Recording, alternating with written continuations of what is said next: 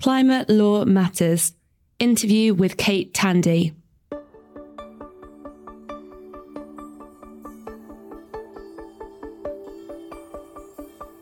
Hello listener, and welcome back to our podcast, Climate Law Matters, in which we explore the legal developments across different sectors to address the key issue of climate change. I am Steph David, a barrister at 39 Essex Chambers, specialising in environmental and climate change cases. Today, I am very excited to be joined by Kate Tandy, Head of Litigation and Casework at the Office for Environmental Protection, otherwise known as the OEP. Kate, welcome to the show. To start, what exactly is the OEP?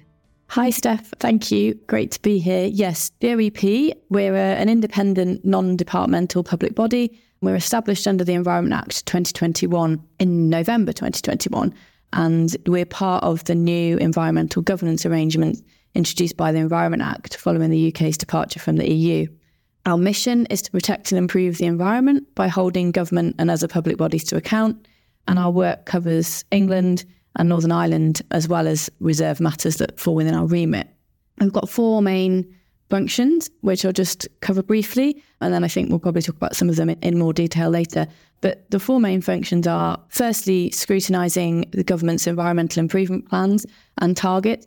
So under the Environment Act, there's a requirement for the government to set environmental improvement plans to improve the natural environment and also to set long-term targets for the environment. And we have a role in monitoring and reporting on the government's progress against that plan and target. We published our first statutory report earlier this year. Secondly, we have a role in scrutinising environmental law more broadly. So we have a role to monitor the implementation of environmental law, and we can report on those matters. We've got a couple of reports in train that I'll talk about a bit later. Thirdly, we can advise government regarding proposed changes to environmental law.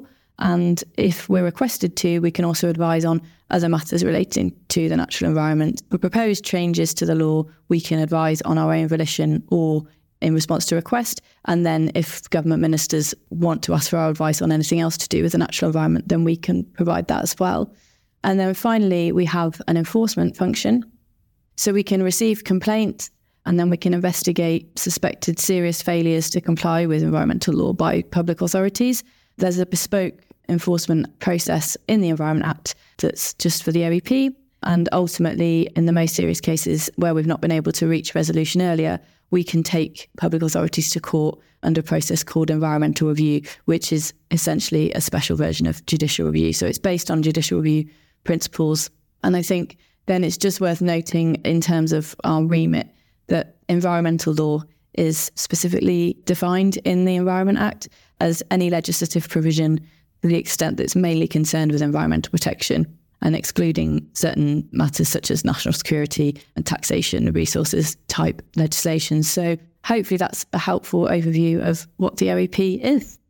Absolutely. Very comprehensive. Thanks, Kate. And just out of curiosity, what's your background and how did you come to this role? Yeah, so I previously was the Chief Legal Advisor at the National Farmers Union, where I worked for many years. And while I was there, I was obviously working on a lot of environmental law issues with a particular focus on the agriculture industry. And I was fortunate enough to be involved in a number of high-profile judicial review cases relating to agriculture. And that really ignited my interest in public and environmental law and how they work together. So while the Environment Bill, as it was then, was going through Parliament, I was following its progress and I thought, the Office for Environmental Protection looks like an interesting development. And it was just a really great opportunity to be involved in a new organisation with a clear mission to protect and improve the environment. And I think there's a time when that happened, we couldn't be more needed with what's going on with the climate and biodiversity crisis. It was just a great opportunity to get involved at the outset with a new organisation, really. Well, you mentioned just then the kind of various crises that we are facing. I mean, as you say, there are so many challenges, from the biodiversity decline to poor air quality to sewage and fresh and coastal waters, just to name a few examples. How does the OEP go about prioritising its resources and efforts? Yeah, you've hit there on one of our biggest challenges. We're a small strategic organisation. We've got a huge remit. There's so much we could do and there's so much that needs to be done. So we've given it a lot of thought really as an organisation as we were developing as to how can we really make sure that what we do makes the biggest difference. And so that's our guiding light really when we're making decisions about prioritisation and where we put our efforts, which is where can we make the biggest difference to environmental protection and improvement of the environment. And one of the points that we particularly consider, and this is set out in our strategy and enforcement policy, which was published last June, is that we'll look to consider all of our functions in relation to any particular issue to decide which one might have the biggest impact.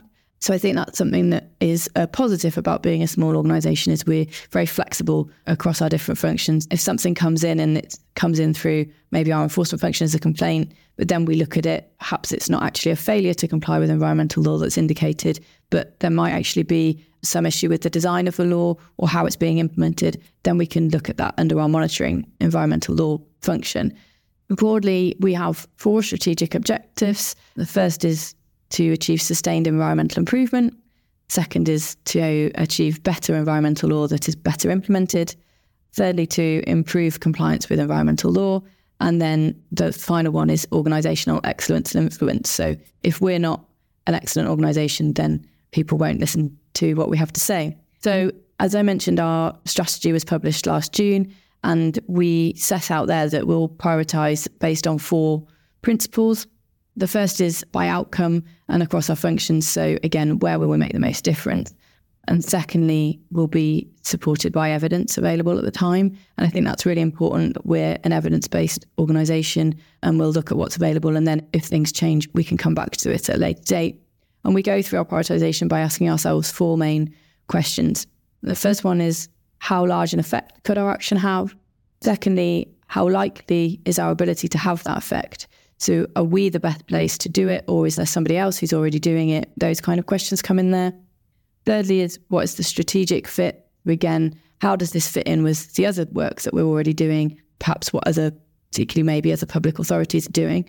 And then finally, what's our capacity and capability to deliver that effect? And then the kind of final principle that we work on is we'll be transparent about the matters we prioritise. We've recently, along those lines, to do enhanced transparency, we've recently published our corporate plan, which sets out our priorities for the next 3 years. And we've got a particular focus on what we're planning to do in the next year, so up until March 2024. And those key priorities, we've got 3 key priorities, which are nature recovery, water quality, and effective governance. So I think the effective governance point there is really to say none of this works unless actually what is supposed to be done is being done by everybody in the system. So we do have a particular focus on that. And then we've got emerging work areas coming up over the next couple of years on soil, managing waste, and improving nature at sea. So those are the issues that having gone through that prioritisation process, we've judged those to be most in need of attention at this time. We'll also consider other matters as they arise. So that's our corporate priorities over the next 3 years. But certainly in the context of our enforcement function, where we might receive complaints, we would obviously look at those, and they may be aligned with those issues, or they may bring up other important issues that we haven't taken into account yet. Because in relation to our enforcement functions, we do have some other factors that we have to have regard to when we're deciding whether we want to take enforcement action, such as whether there's national implications, whether the conduct is ongoing or recurrent, whether there's serious damage caused to the environment, and whether the issue raises points of environmental law of general public importance. So that's the kind of things that we'll look at for our enforcement function. So you've spent some time there kind of laying out functions and tools in the armoury to exercise those functions. So one of those tools is the power to intervene in judicial review claims. And there was a lot of coverage earlier in the year about your intervention in the Supreme Court case of Finch. I think the hearing took place on the 21st to 22nd of June. The development under consideration in that case was the retention and extension of 2 hydrocarbon wells and the drilling of 4 new wells and water reinjection well. The wells would be used for the commercial production of oil and gas. As the listener will no doubt know, the case is important in the context of fossil fuel development because it concerned the meaning of and approach to indirect effects as part of an environmental impact assessment. In particular, whether the EIA should assess the environmental impact of the greenhouse gas emissions from the use of the fuel otherwise known as the Scope 3 emissions. So bearing in mind what you said earlier about your strategy and criteria, why did the OEP decide to intervene in that particular case? It was a really interesting case to be involved in. And the primary reason that we were involved in that is, as you mentioned there, the fact that it would have a potentially wider impact. So certainly a wider impact on any future fossil fuel extraction projects, but potentially actually a wider impact as to how indirect effects are assessed properly for all EIA projects. So in that case, the purpose of our intervention was to highlight the importance of clarity in the law to promote good environmental decision making. So our focus there was really to say, in order to make the best decisions, you need to have all of the available information. It's not for us to say what those decisions should be, and that's not what EIA seeks to do. But in order to have that clarity and understand how these decisions should be made. So although the case relates to the individual decision that you mentioned, because it's about the correct interpretation of EIA legislation, I think that's one of the main reasons that we chose to intervene. And also we recognised, and we did in our submissions, that this is an area of potential reform under the Levelling Up and Regeneration Bill that's currently going through Parliament. And we certainly think that it's important to understand the full extent and nature of existing legislation in order to ensure that reforms really deliver for the environment. So I think even if the EIA, as we know it, is changed, it's important that we understand what it means so that we can ensure that either improvements or at least the same level of environmental protection is maintained if we were to move to a new regime. And so while the appeal itself focuses on downstream greenhouse gas emissions and Scope 3 emissions, we do hope that the Supreme Court might take this opportunity to develop principles for determining the proper approach to the assessment of indirect effects for EIA more broadly. What was the OEP's position in that case? I mean, what did you say the principled approach should look like? So in that case, we submitted that, contrary to the Court of Appeal's judgment, that we said that it was incorrect to suggest that what is an indirect effect is simply a matter for planning judgment. And we said that the correct approach should be that the meaning of the words is a matter of law, and then the application to individual cases would then be a matter of fact or planning judgment where appropriate. For example, if effect is likely or significant, would clearly be something that would need to be considered by that planning decision maker. We didn't take sides between the parties. We didn't make submissions on the underlying facts of the appeal. So our submissions highlighted the concern that previous court decisions in the High Court and the Court of Appeal left the law in this area in an uncertain position.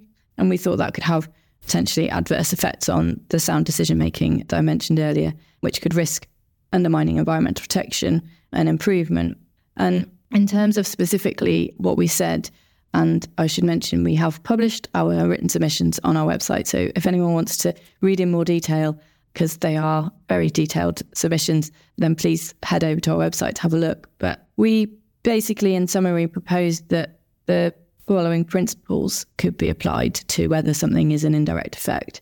One, the purported effect should be identified, and then it should be considered whether that effect can sensibly be assessed by EIA as an indirect effect of the project, in the sense that the project contributes in some identifiable and sufficiently certain way to that effect.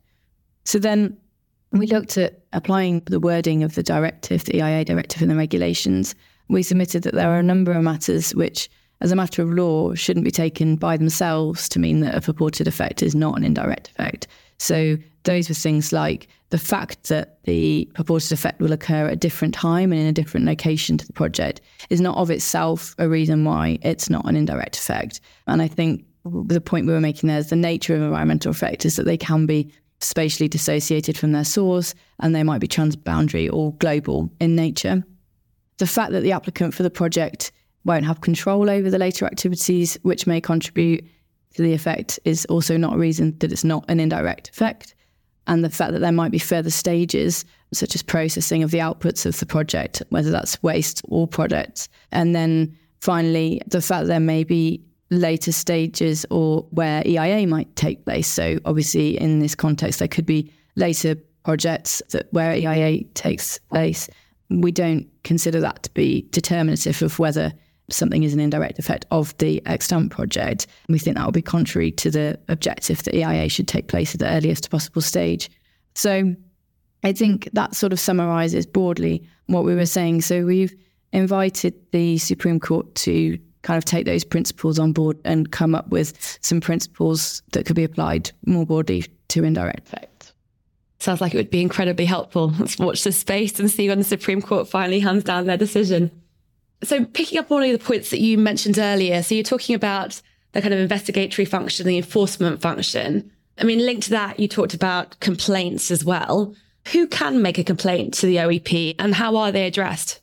Anyone can make a complaint to the OEP other than a public authority. So in the Act, it sets out that we can't accept complaints about public authorities from other public authorities. But other than that, anyone is able to make a complaint if they think that a public authority might have failed to comply with environmental law.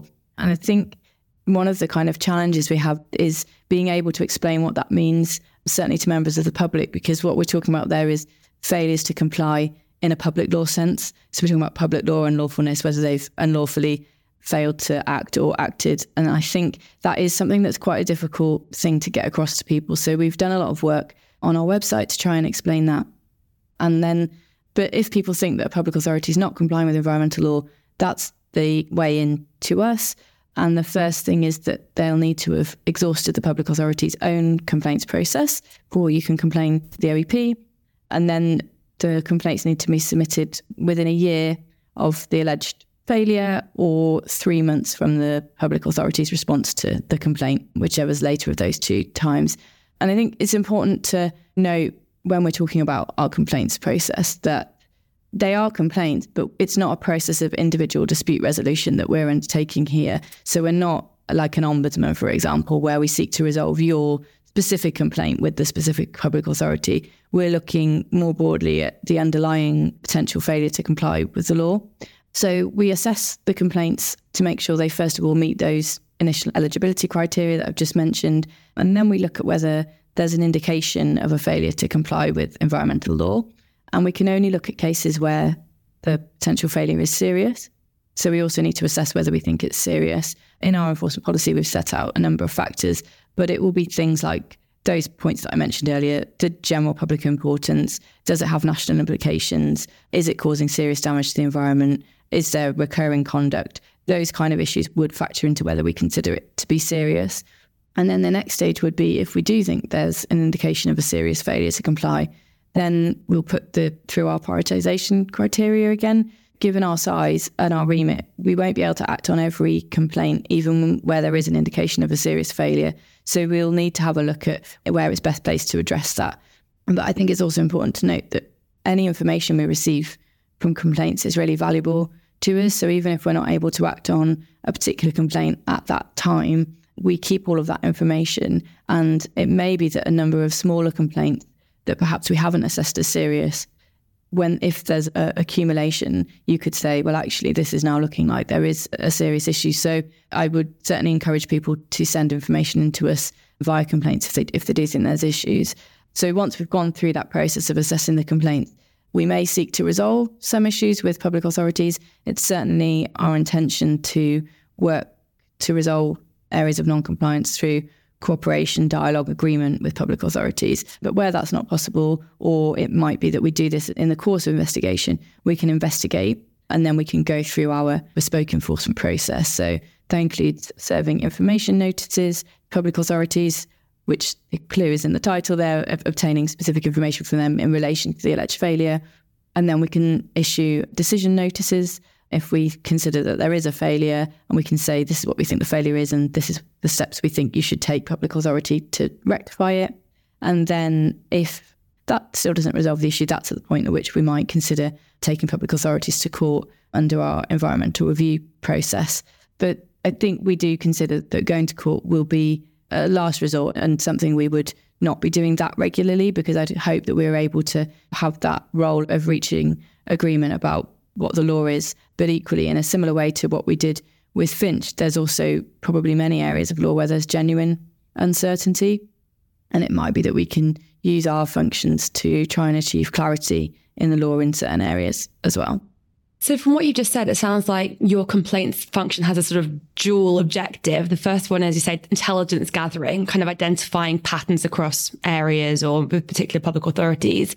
And the second one, obviously, being, say, more of a kind of accountability and enforcement objective. Yes, I think that's a fair assessment. Just then tying this background to, since the podcast is about climate law in particular, what role do you see the OEP playing specifically in addressing climate change going forward? That's a good question. And it's something we've been thinking about and talking about because we have a very specific remit. But I think what will be interesting is to see, obviously, the Climate Change Committee is the main public authority that's responsible for monitoring government's progress towards achieving its climate change ambitions. But I think as we go through and we understand more about climate change and how it connects to those other areas, so how the biodiversity crisis and the climate change crisis actually connect and how climate change is affecting those other areas that we are primarily responsible for, I think it will inevitably come into a lot of our work. In terms of specifically, we can take enforcement action against anything to do with climate change. So the Climate Change Committee does not have an enforcement function. So we can do that. And where we do that, we would look to work with the Climate Change Committee.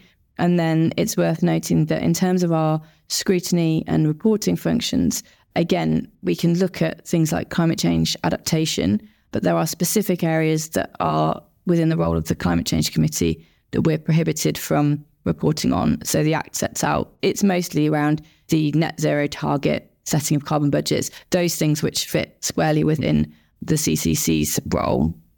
But yeah, we do consider that we will have a role. Although, as I mentioned earlier, what our current priorities are, climate change in and of itself is not a current priority for the OEP. It's clearly relevant to all of those priority areas. And I think it's something that we will be looking at a lot more in our progress against the EIP, the Environmental Improvement Progress Report that we do, which is to look at the climate change adaptation against those goals that are in the environmental improvement. And just picking up on one point there, so you mentioned the CCC. How practically do you manage that relationship with the CCC?